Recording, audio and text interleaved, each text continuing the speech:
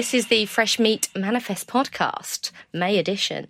I'm Holly, and in front of me I've got three lovely people. We've got from Manifest, Alex Myers and Julian Abubo. And we've also got the pleasure and company of John Harrington, Deputy Editor of PR Week, and bass player as well. Everyone's got little hidden talents. I hear you were in a band many moons ago. I've dabbled. I believe you got many other talents as well. No, we're not talking about those today. No, talk about me. We all have hidden talents. We'll leave it there.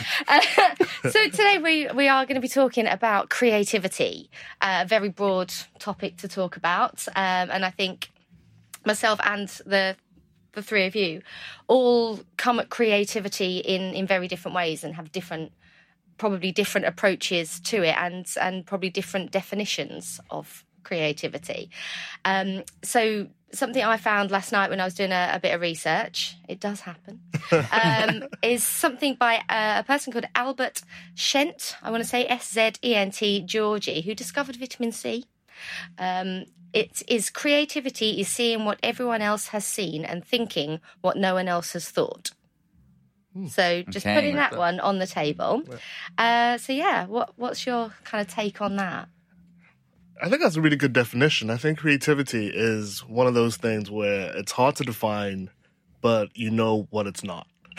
I think that's the way I sort of approach it. It's a very nebulous topic, I guess, because it's not just in the creative industries that creativity is valued. It's something that's hard to define and hard to measure. Yeah. I think it's if I try and define it, it's trying to communicate whatever you're trying to do in a novel way. In a novel way. In a way that seems not as obvious, but in a way that actually sort of tugs at a specific emotion. Right. Okay. So creativity is heavily linked to emotion. Yeah, and I guess it's knowing the desired outcome in terms of emotion and finding the best way to get there.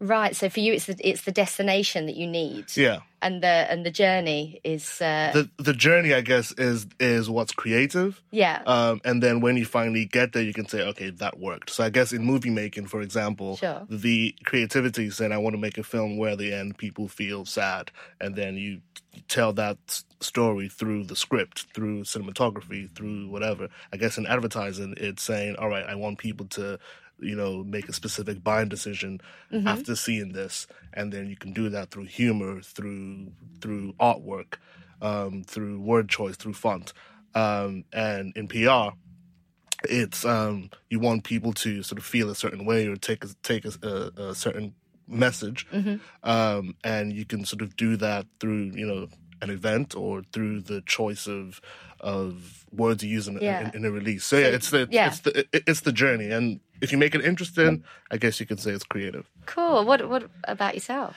Yeah, I agree with Jules. It's a really nebulous topic, which is really helpful for us to give you that, Holly. Just do some research on creativity. But I think 17 tabs open on my browser last night. Like, what is creativity to all these different people? I have no idea now. But I think the reason why it's interesting to talk about is it is massively nebulous, right? So designers are seen as creatives, artists are seen as creatives, architects are seen as creatives, accountants can be seen as creative. Well, this is what I was going to say. I was going to say maybe in a sense, creativity is more obvious. You can see what creativity is, probably more in a less creative industry or less creative profession. When so much creativity is kind of bubbling around, like you said, Jules, it's easy to see when something isn't creative. Yeah.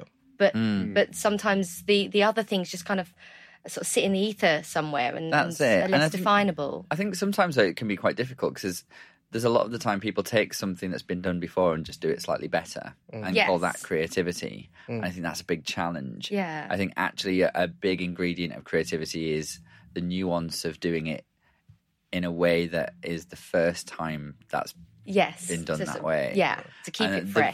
The value is the freshness of it. I think, as always, it's easy to steal from Michael Beirut. So Michael Beirut is the greatest. He's one of the greatest designers ever.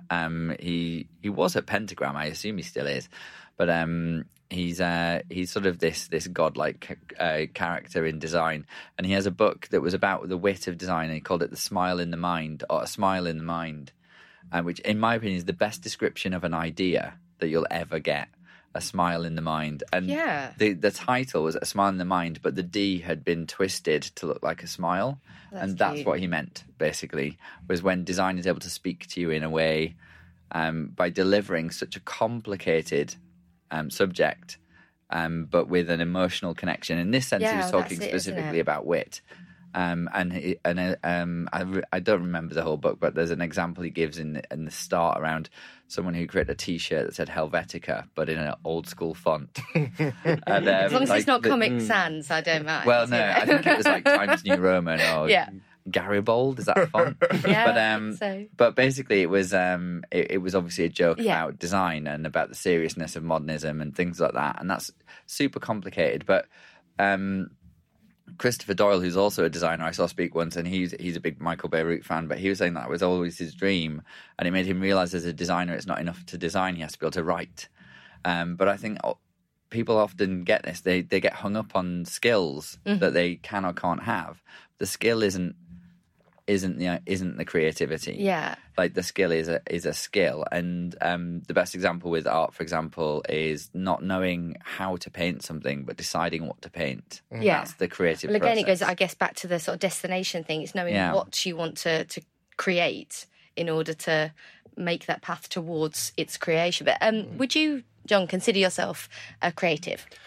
No, not really. No? I mean, I think I can. Straight down. No. I think there's a difficulty. I mean, in a job as a journalist, I mean, I think there are sort of flashes of things that are creative that you bring into the work. So it might be that you come up with an idea that takes something you write to another place. I mean, I don't think in my day-to-day job I'm being that creative. I mean, to some extent, sort of writing by definition isn't an area of creativity, but I think it's more sort of analytical and just sort of being able to impart facts and opinions and that sort of thing. I think that, What about as yourself, though? You as yourself, not just in your job. I mean, I maybe have flashes. I mean, some sort of creative pursuits I've done.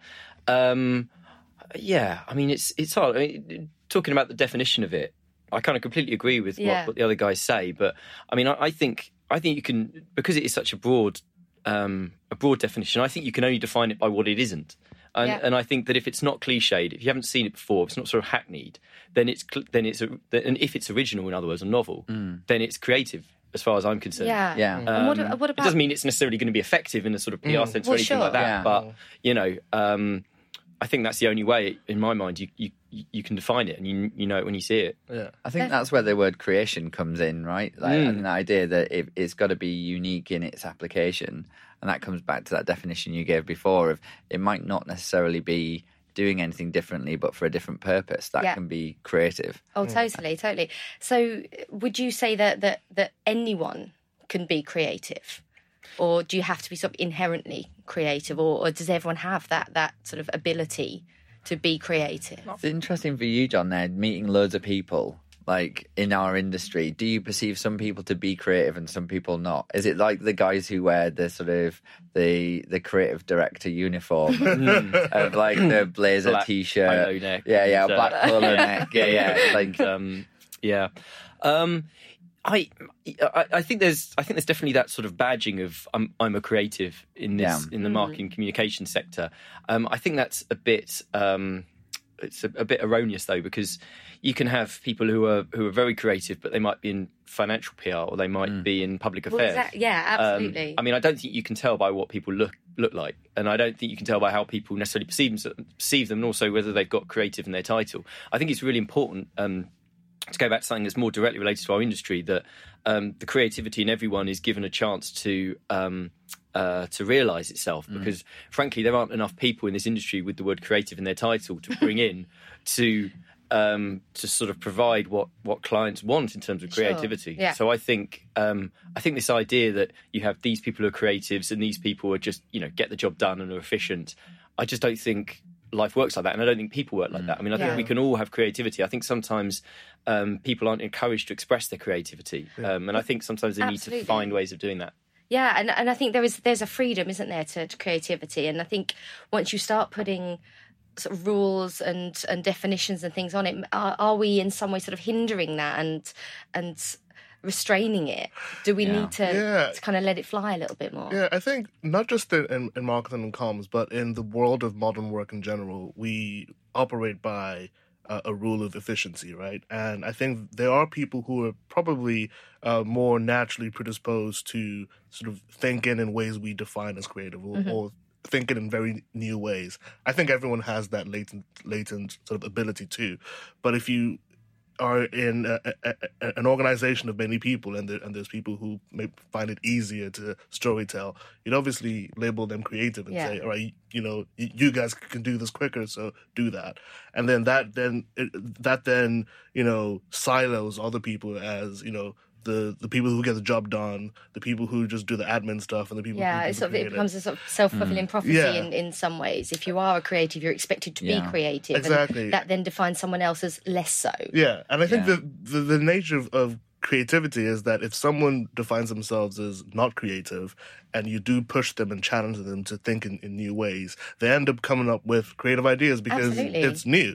And then, but yeah, it's how do we, be efficient in PR and come up with new ideas without just, relegating it to the same people every single time. Yeah, I think that for our industry, it's quite an important subject because, like you were saying, John, like as soon as you've got people with creative in their title, the people who don't have it feel it's not their role. Yeah. And it's really tough to sort of make that switch when that's so ingrained into the industry. But I think my personal viewpoint, which I think I've always been really clear about at Manifest, is that there's no such thing as creative people or non-creative people, but I think you gradually unlearn creativity because you unlearn your own trust in yourself. And I think the best example of that, and again, I can't remember who I'm nicking this from, which is ironic given we're talking about creativity, but there's someone who runs creativity classes, and they talk about the fact that they ask someone to draw a picture of the person next to them, and everyone then has to share it with the person they've drawn, and every adult apologizes. They say, I'm really sorry, I can't draw, I didn't get you, it doesn't look anything like you, it's nothing to do with you, it's me. And then you ask 5-year-olds to do the same thing, and they say, you're welcome. Look at your eyes. I made your eyes really big. Or your mouth is really big because you've been talking a lot. And they're able to really release themselves into that image and not get so much hung up on the technical nature of whether, again, they can draw. It's what they've drawn of that human being that they see as the craft. And I think we unlearn that, through school and through work. We're told whether we're good or bad at stuff. And life isn't binary when you get to nebulous topics, to use Jules's phrase, like creativity. And I think the challenge as leaders in a business is to not give people the title of creative, but to try and find that creativity in everyone and find where they are. Some people are super logical thinkers. Some people are super tangential thinkers. Some people work with metaphors. Some people work with imagery. And those people aren't more or less creative than each other. It's just creativity in different ways. So being able to combine all of that into one like hive mind is super powerful. Oh, definitely. And very difficult. And super difficult, exactly, My career trajectory, I went from being a sort of reporter, a sort of hard news reporter, and doing lots of sort of news editing and that sort of thing. And I thought part of the reason I liked going to PR Week was the idea to do more creative stuff and come up with ideas beyond just, doing the sort of you felt there was more in you. Yes, I did. More in you that you needed to let out. And I felt there was a title where I could sort of express that. So it doesn't mean that every day I'm like, right, guys, let's just completely rip up the rule book and blah, blah, blah. But it's, and I think there are probably quite a lot of people in PR who feel the same. It's kind of like, I could do the sort of the standard media relations stuff and you can do all the sort of, very efficient thing. But actually, it's kind of combining that and moving on. You feel like you're maturing and you have more kind of emotional involvement somehow in what you're doing. Again, back to the emotion thing, I think. That's right. And I think it's important. Yeah, no, absolutely. And we were talking yesterday about sort of different ways to sort of form and sort of mould this podcast to an extent. And, what is the DNA of creativity is something that came up. And I think the fact that each one of you in some way has brought it back to emotion, whether that's the emotion you give to the project or the emotion that you want to get from the viewer or the recipient of said product is fundamental to that whole process. I think ultimately we are in the emotion and attention business. I like that. And Jules liked it. He was very pleased with himself. Drop that. No, and we're done. It sounds quite sinister, but in the sense that we are trying to elicit, certain behaviors through what we do and what we say. And I think it's just going back to the point that it's very difficult at times to do that in new ways, especially when old ways have been tested and tried and worked.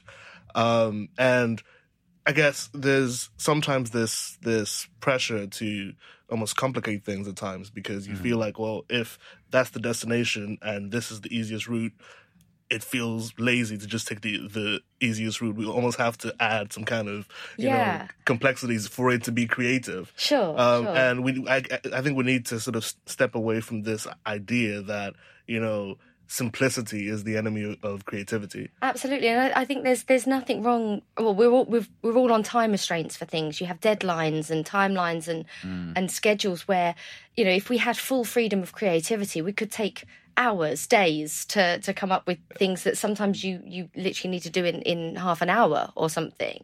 And just to even get that little spark, you need those walls, like rules control the fun kind of thing. You need to put those sort of parameters on things in order for them not to escape too far, for them ever to be kind of reined in. I think the idea is a creative output isn't one that didn't have any rules. It's ones where you can't notice the rules it had. Yeah.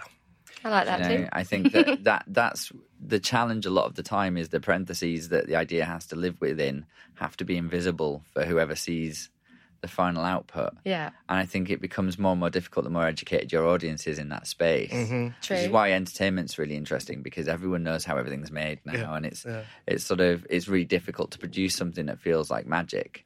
But really, that's what creative and entertainment should feel like. But something you're saying about complexity is interesting because design has always been about simplicity. And, simple is hard is a really strong message in design.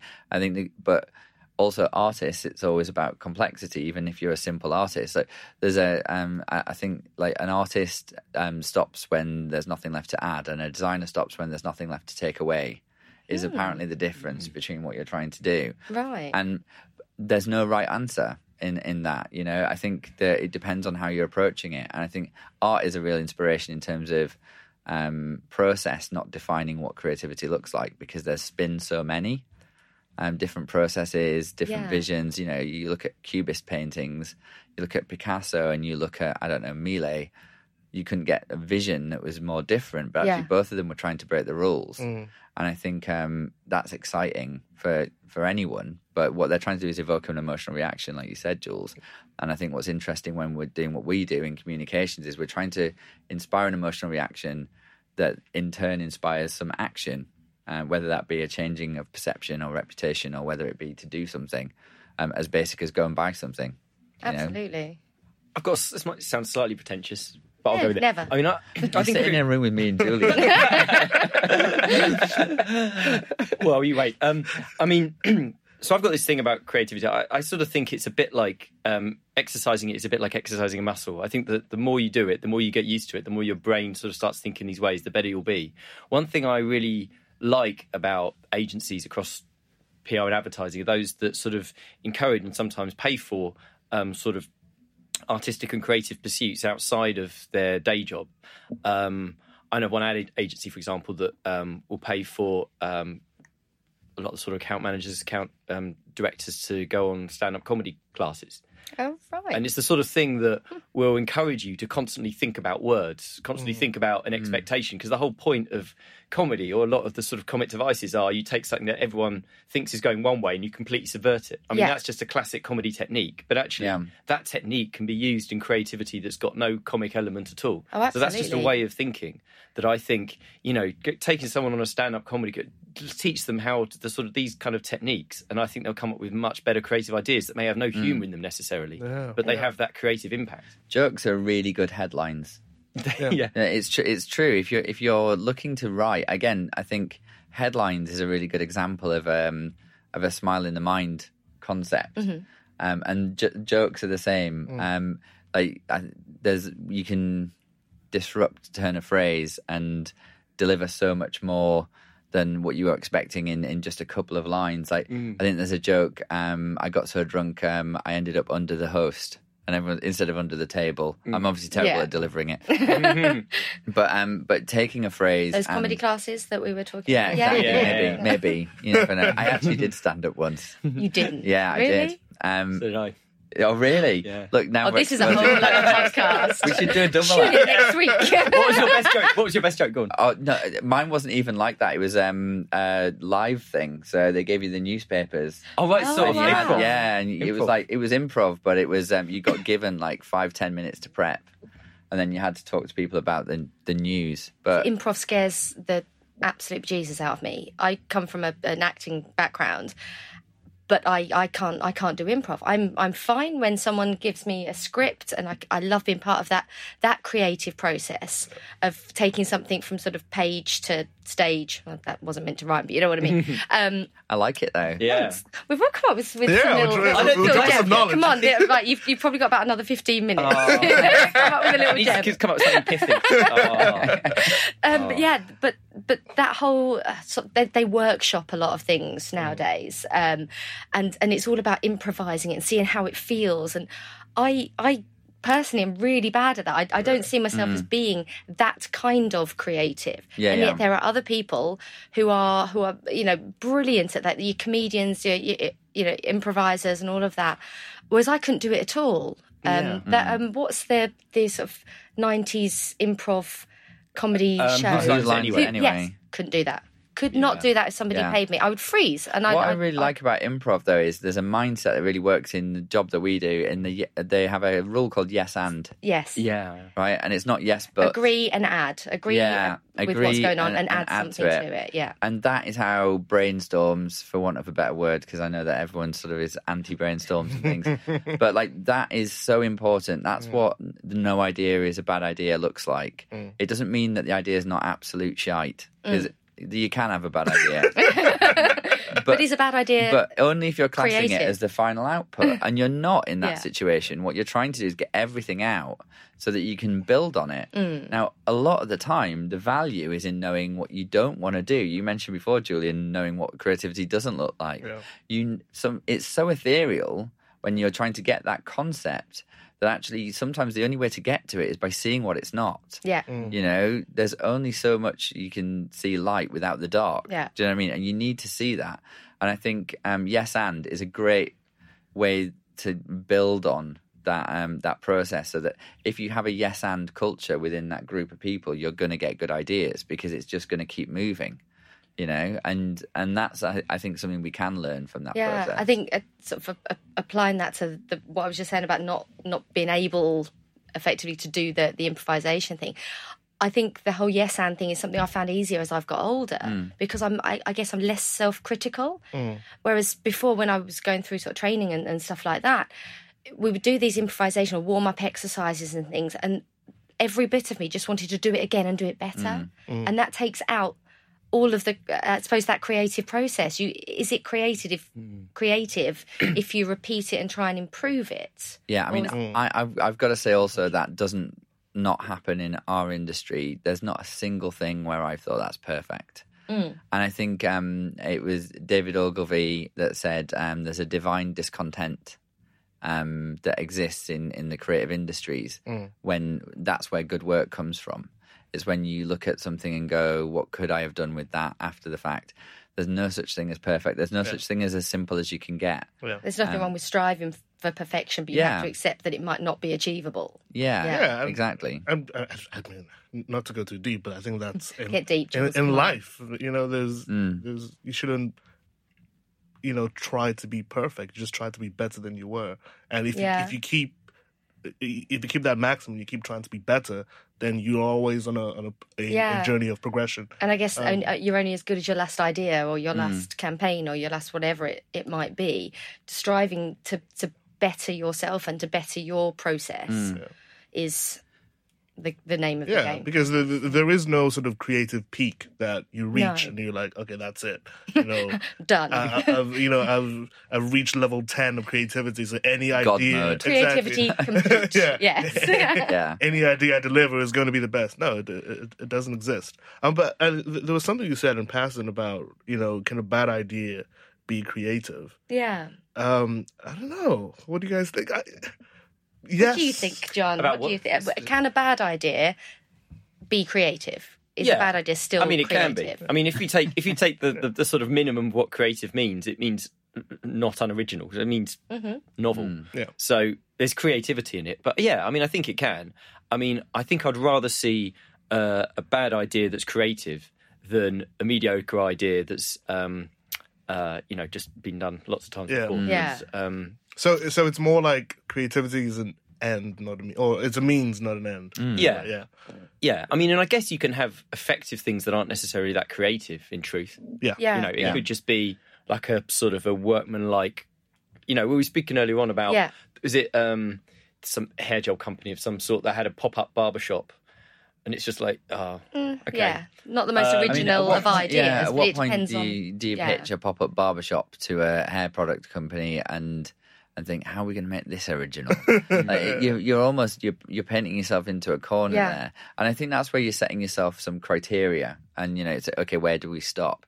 And something that's interesting about those kind of ideas that we're talking about is I've noticed a big difference in the 9 years I've been running an agency of the value placed on creativity from the client side, where previously CMOs just didn't want to get sacked. They wanted to keep doing what they were doing, but slightly better than last year. Yeah. Which generally meant paying a little bit more for some one thing that then you moved the needle on whatever was being measured. And they didn't really want you to delve deeply into reporting because they didn't want to learn from evaluation. They just wanted to show their CEO that the money matched. Matched up. Now I feel like there's a lot more creative ambition within brands because there's a real evolution to the concept of brand, that the product itself isn't enough, that actually the brand is the product. The communications now is the product a lot of the time.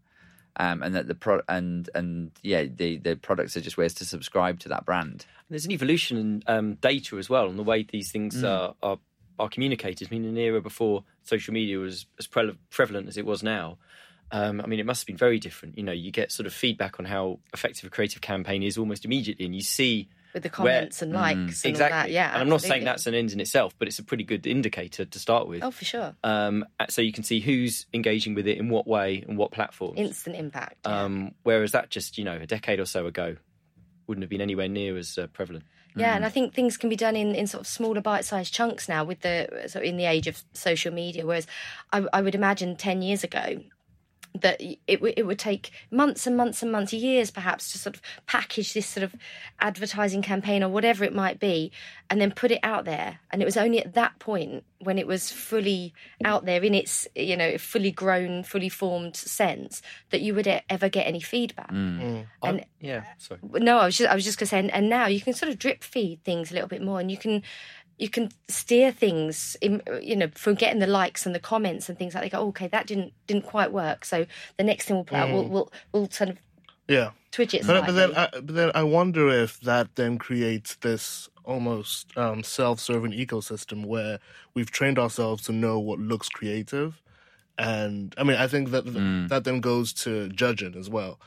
So are we actually moving the needle, or are we just playing to what each other wants to see? So if in our minds we've said, oh, this is what a creative idea sort of looks like, then our peers are also like, okay, they tick that box, they did this in this way, so it must be creative. So how much of it is actually impacting the world, and how much of it is just self-serving? Going back to the sort of the duration point, here's my soundbite.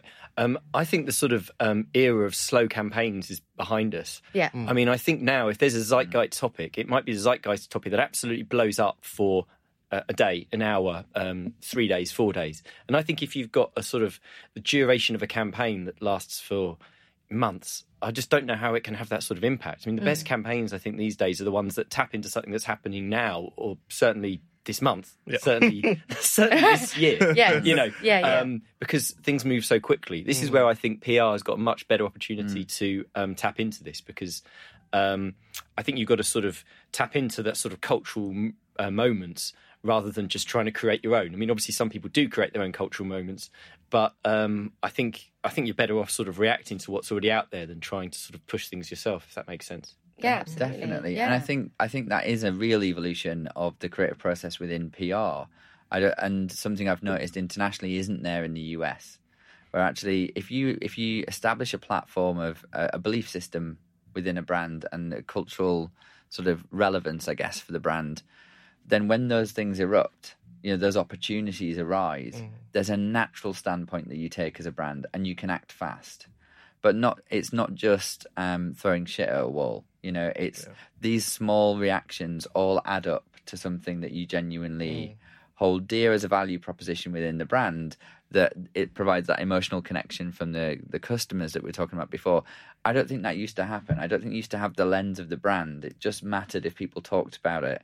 I think the equivalent, I think Paddy Power has evolved a lot in recent years, because it used to be able to get lots of conversation about controversial things it could jump onto the back of, but people started asking why. And I think PR is a unique case of understanding risk and opportunity. It can definitely be overdone. I mean, you look at the number of brands that just jump onto something because it's there now, and it's sort of like, well, what right do you have to talk about this? Why am I interested in whatever, I can't really think of any, but well, Paddy Power is probably a good example as any. Paddy Power talking about whatever, Theresa May going or something. I mean, I think that's right, and I think this is where it can definitely be overdone. But I think it's about knowing the brand, knowing the brand's voice, yes, absolutely, and making sure that this is kind of done deftly and at the right point. But I do think that's a revolution in the way brands engage with consumers. Oh, for sure. Yes, and with creativity, obviously we all work in the UK, but Manifest has global offices. Do you think the award-winning international? Well, yes. Well, now you mention it, John. I was just going to say, do you see that International Agency of the Year? Heard it here. Do you think? The presence of greatness. God mode. Shall we say? Does it differ from say the New York to Stockholm to the UK and Massively. beyond? This is what I find fascinating about our industry and communications, because there are different levels of evolution. So New York is not just the US, but New York specifically is the oldest PR market in the world, really, and you can tell. They've not moved. Everyone swims in their lane in the States. Right. So integration is literally everyone just swimming in the same direction. It's not understanding that each lane can amplify the other. It's sort of just making sure they don't contradict one another. But all the creativity comes out of advertising, which is in its own lane, or digital, which is in its own lane. Public relations in the US is still very much about sending an email, because you can't phone a journalist, with a story. Like, you'll interview someone there and you'll say, okay, what did you do to launch that product? That was really interesting. Well, I wrote a press release and sent it to my contacts. Okay, what was your headline? X company launches Y product. And that's it. It's just informational. Very linear, sort of. Yeah, and I don't think that the communications discipline, or certainly the PR discipline, isn't seen as creative out there at all. People are publicists, and actually very few agencies have creative directors, even in the way we were talking about before, where there's one person responsible for it all, which isn't the right way to do it anyway. But they're not even trying that. And it seems there's a real appetite for brands for that kind of action, but there isn't necessarily the reaction from agencies that we see here. I think you sort of see this reflected, actually, in my view, in the sort of the nature of the market over here compared to the US. I mean, I look at our the UK Top 150 and the equivalent in the States, because we do this sort of product together with our US colleagues, PR at US. And, there's so much more interest going on here. I mean, in the States, there's not, you get the massive global networks, and then there's a bit of toing and froing. But over here, I mean, obviously you get the big global networks here too, but, a lot of the interesting stuff happens in the smaller and medium-sized agencies, and you get the impression there's so much dynamism there and sort of fast growth among the independent shops. And I think clients over here generally are probably, I mean, correct me if you got a different view, but generally kind of more willing to give maybe limited briefs to very small agencies that can prove their sort of creative credentials. I think there's just a much more buoyant kind of market for that type of agency over here compared to. I agree. If you look at that top 150, but also if you look at any of the awards, you've got that mid-range of agencies that are just absolutely flourishing at the moment. And I remember, 9 years ago when we started Manifest, it was a real struggle to see anyone else who we felt was competing with what we were trying to do, and therefore wondering whether it was the right thing to do, to be perfectly honest. And no one really knew who we were, and it was fine. We were able to make our mistakes, and I think that sort of training ground doesn't exist now. That sandbox has become, I think, this burgeoning middle ground in the industry of different agencies doing really different work, but always cross-discipline. Yeah. That's the thing that actually is really pushing the boundaries. So I think in London, the industry is definitely, or in the UK, is definitely pushing that boundary blur, which doesn't happen in the US. In Sweden, where we also have an office, it's completely different in the sense of they're not boundary blurring necessarily, they're not innovative in tactics at all. But what they really understand is authenticity and credibility. There's no bullshit in Sweden. Everyone has a real purpose behind the brand. It's not because they saw a Simon Sinek TED talk. This is how business is run over there. I was told by my Swedish friend that competition comes from the Latin phrase copetare, which means to fight in the same direction. And I think that's a fantastic analogy for what business should be. And that's how Swedes see it. There's no sort of competition in the sense of looking at each other and going, I hope they fail. You don't really have that mindset. And there's therefore so much innovation in things like technology because they collaborate and fields like that. And also they have a community of people that are willing to embrace authenticity really quickly. Right. Okay, so you can have a new product that is an overnight success. I mean, there's only 8 million people in Sweden. We're so cynical here. I think, we are sort of inherently cynical as well. I think same, hearing what you just said about Stocker, but they want to embrace it. They're open. They're probably far more open-minded than we are, and possibly the States as well. We should sauna more. That's the thing. Is that it? That's the key. That's the key. Alex Meyer's key to life: more saunas. We've got to tie things up pretty soon, but just as a little last thing, I want to know, what was the last creative thing you did? Go on, John. Can I go last, please? I'm going to have to think. Alex, go. This is a proper difficult question. I remember you saying you were going to ask this. I thought you were joking. We can blame Ali Maynard-James for this one, can't we? Thanks, Ali. Always Ali. I don't know. I think that if realistically, that's the challenge, isn't it? It's thinking, okay, where do I set the bar on creativity for myself? And I think, honestly, us having to answer these questions, it's not a back out. The point is that just responding to something with a genuine purpose-driven proposition, I think anything you respond to with an opinion is creative. So having this conversation, deciding to do it, I guess we're creating something at the end of the day. Whether anyone likes it or not or listens to it, I don't know. But that's... We've got listeners.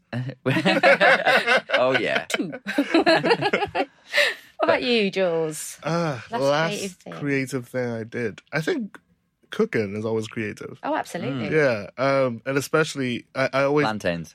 It's always plantains. I try, every time I go to do a big shop at Tesco, I always try to get a new... Other supermarkets are available. Shout out to Tesco Bo. I don't know why I did that. I really hope you get recognised next time you go in there. I always try and get a spice or herb that I've not used before. Oh, I like that. And so it just means that I add something new to a dish. And so far, I haven't made any mistakes. I'm using sumac now. You should try it. Oh, okay, sumac. Yeah, it's dope. Isn't it slightly eggy? Is that the one? It's salt. red. It's red. Yeah, I guess it's got sort of a pungency to it. It does. Yeah, but it's really good. I think it's something everyone should do. Just go to the store, look at this. I don't know what tarragon is. Pick it up and research and try to use it. Cool. You bring new life. life. That works on quite a few things, actually, tarragon. Yeah. Oh God, tarragon's great. You use it in Like salads and stuff. You just put it, Yeah, you can use it in scrambled eggs. You can use it in chicken, stuff it in. Oh, tarragon is so versatile. You know that fresh meat's a play on words, right?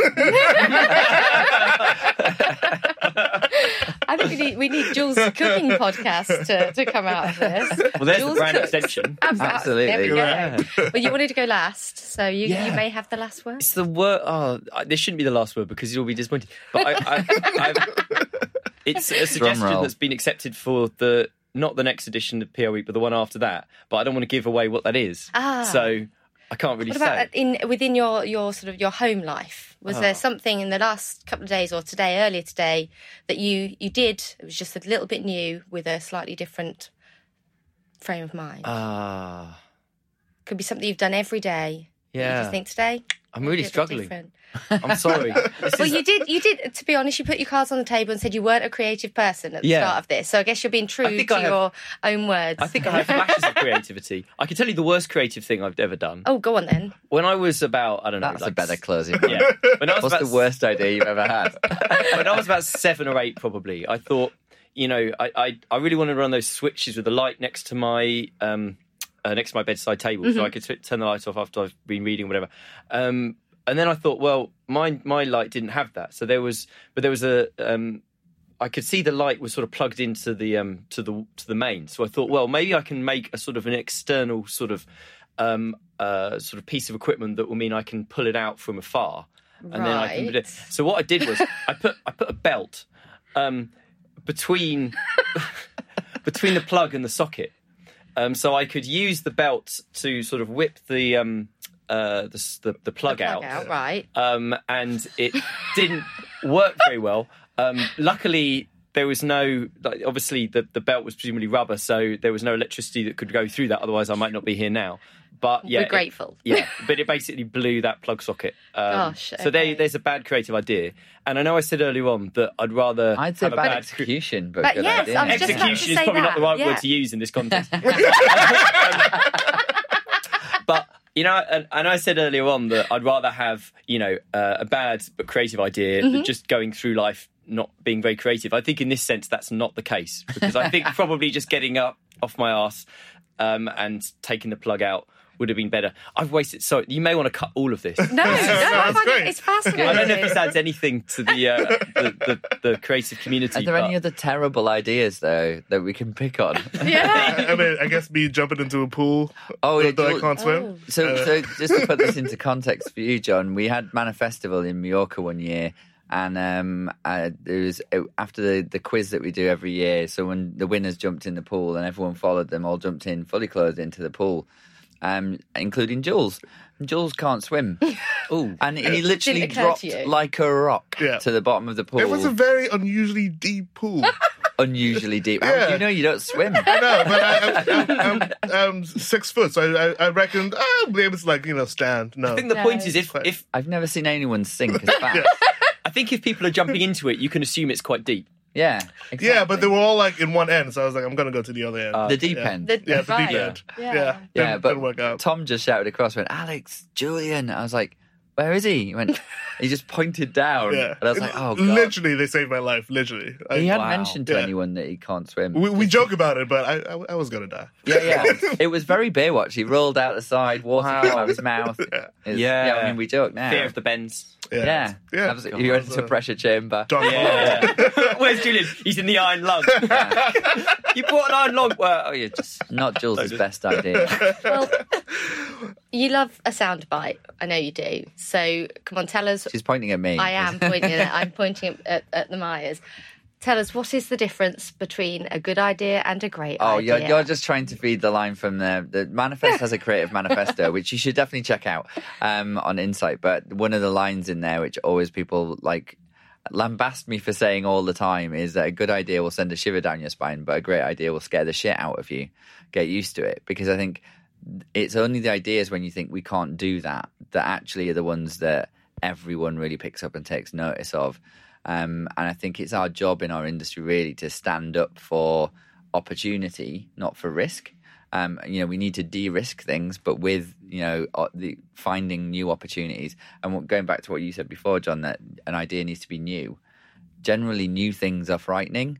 But one of the reasons why I wanted to start a business was because people were telling me, oh, no one does that in our industry, to not do something. Like that was their rationale. And I was like, that's the opposite way of how you should be thinking. Yeah. No one goes, oh, do you remember that marketing leader, that founder of that business who did what everyone else did but slightly better?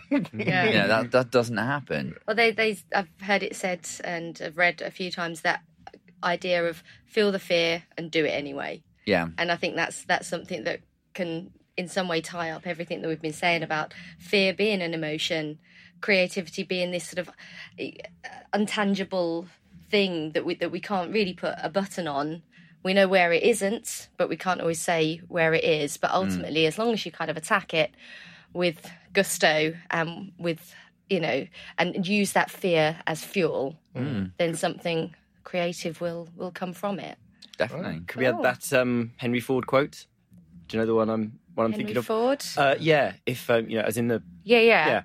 If you asked people what they wanted, they would have said faster horses. And that's the issue with data, I think, is that a lot of the time data's not going to come up with an idea. It'll just prove why your idea is not going to work.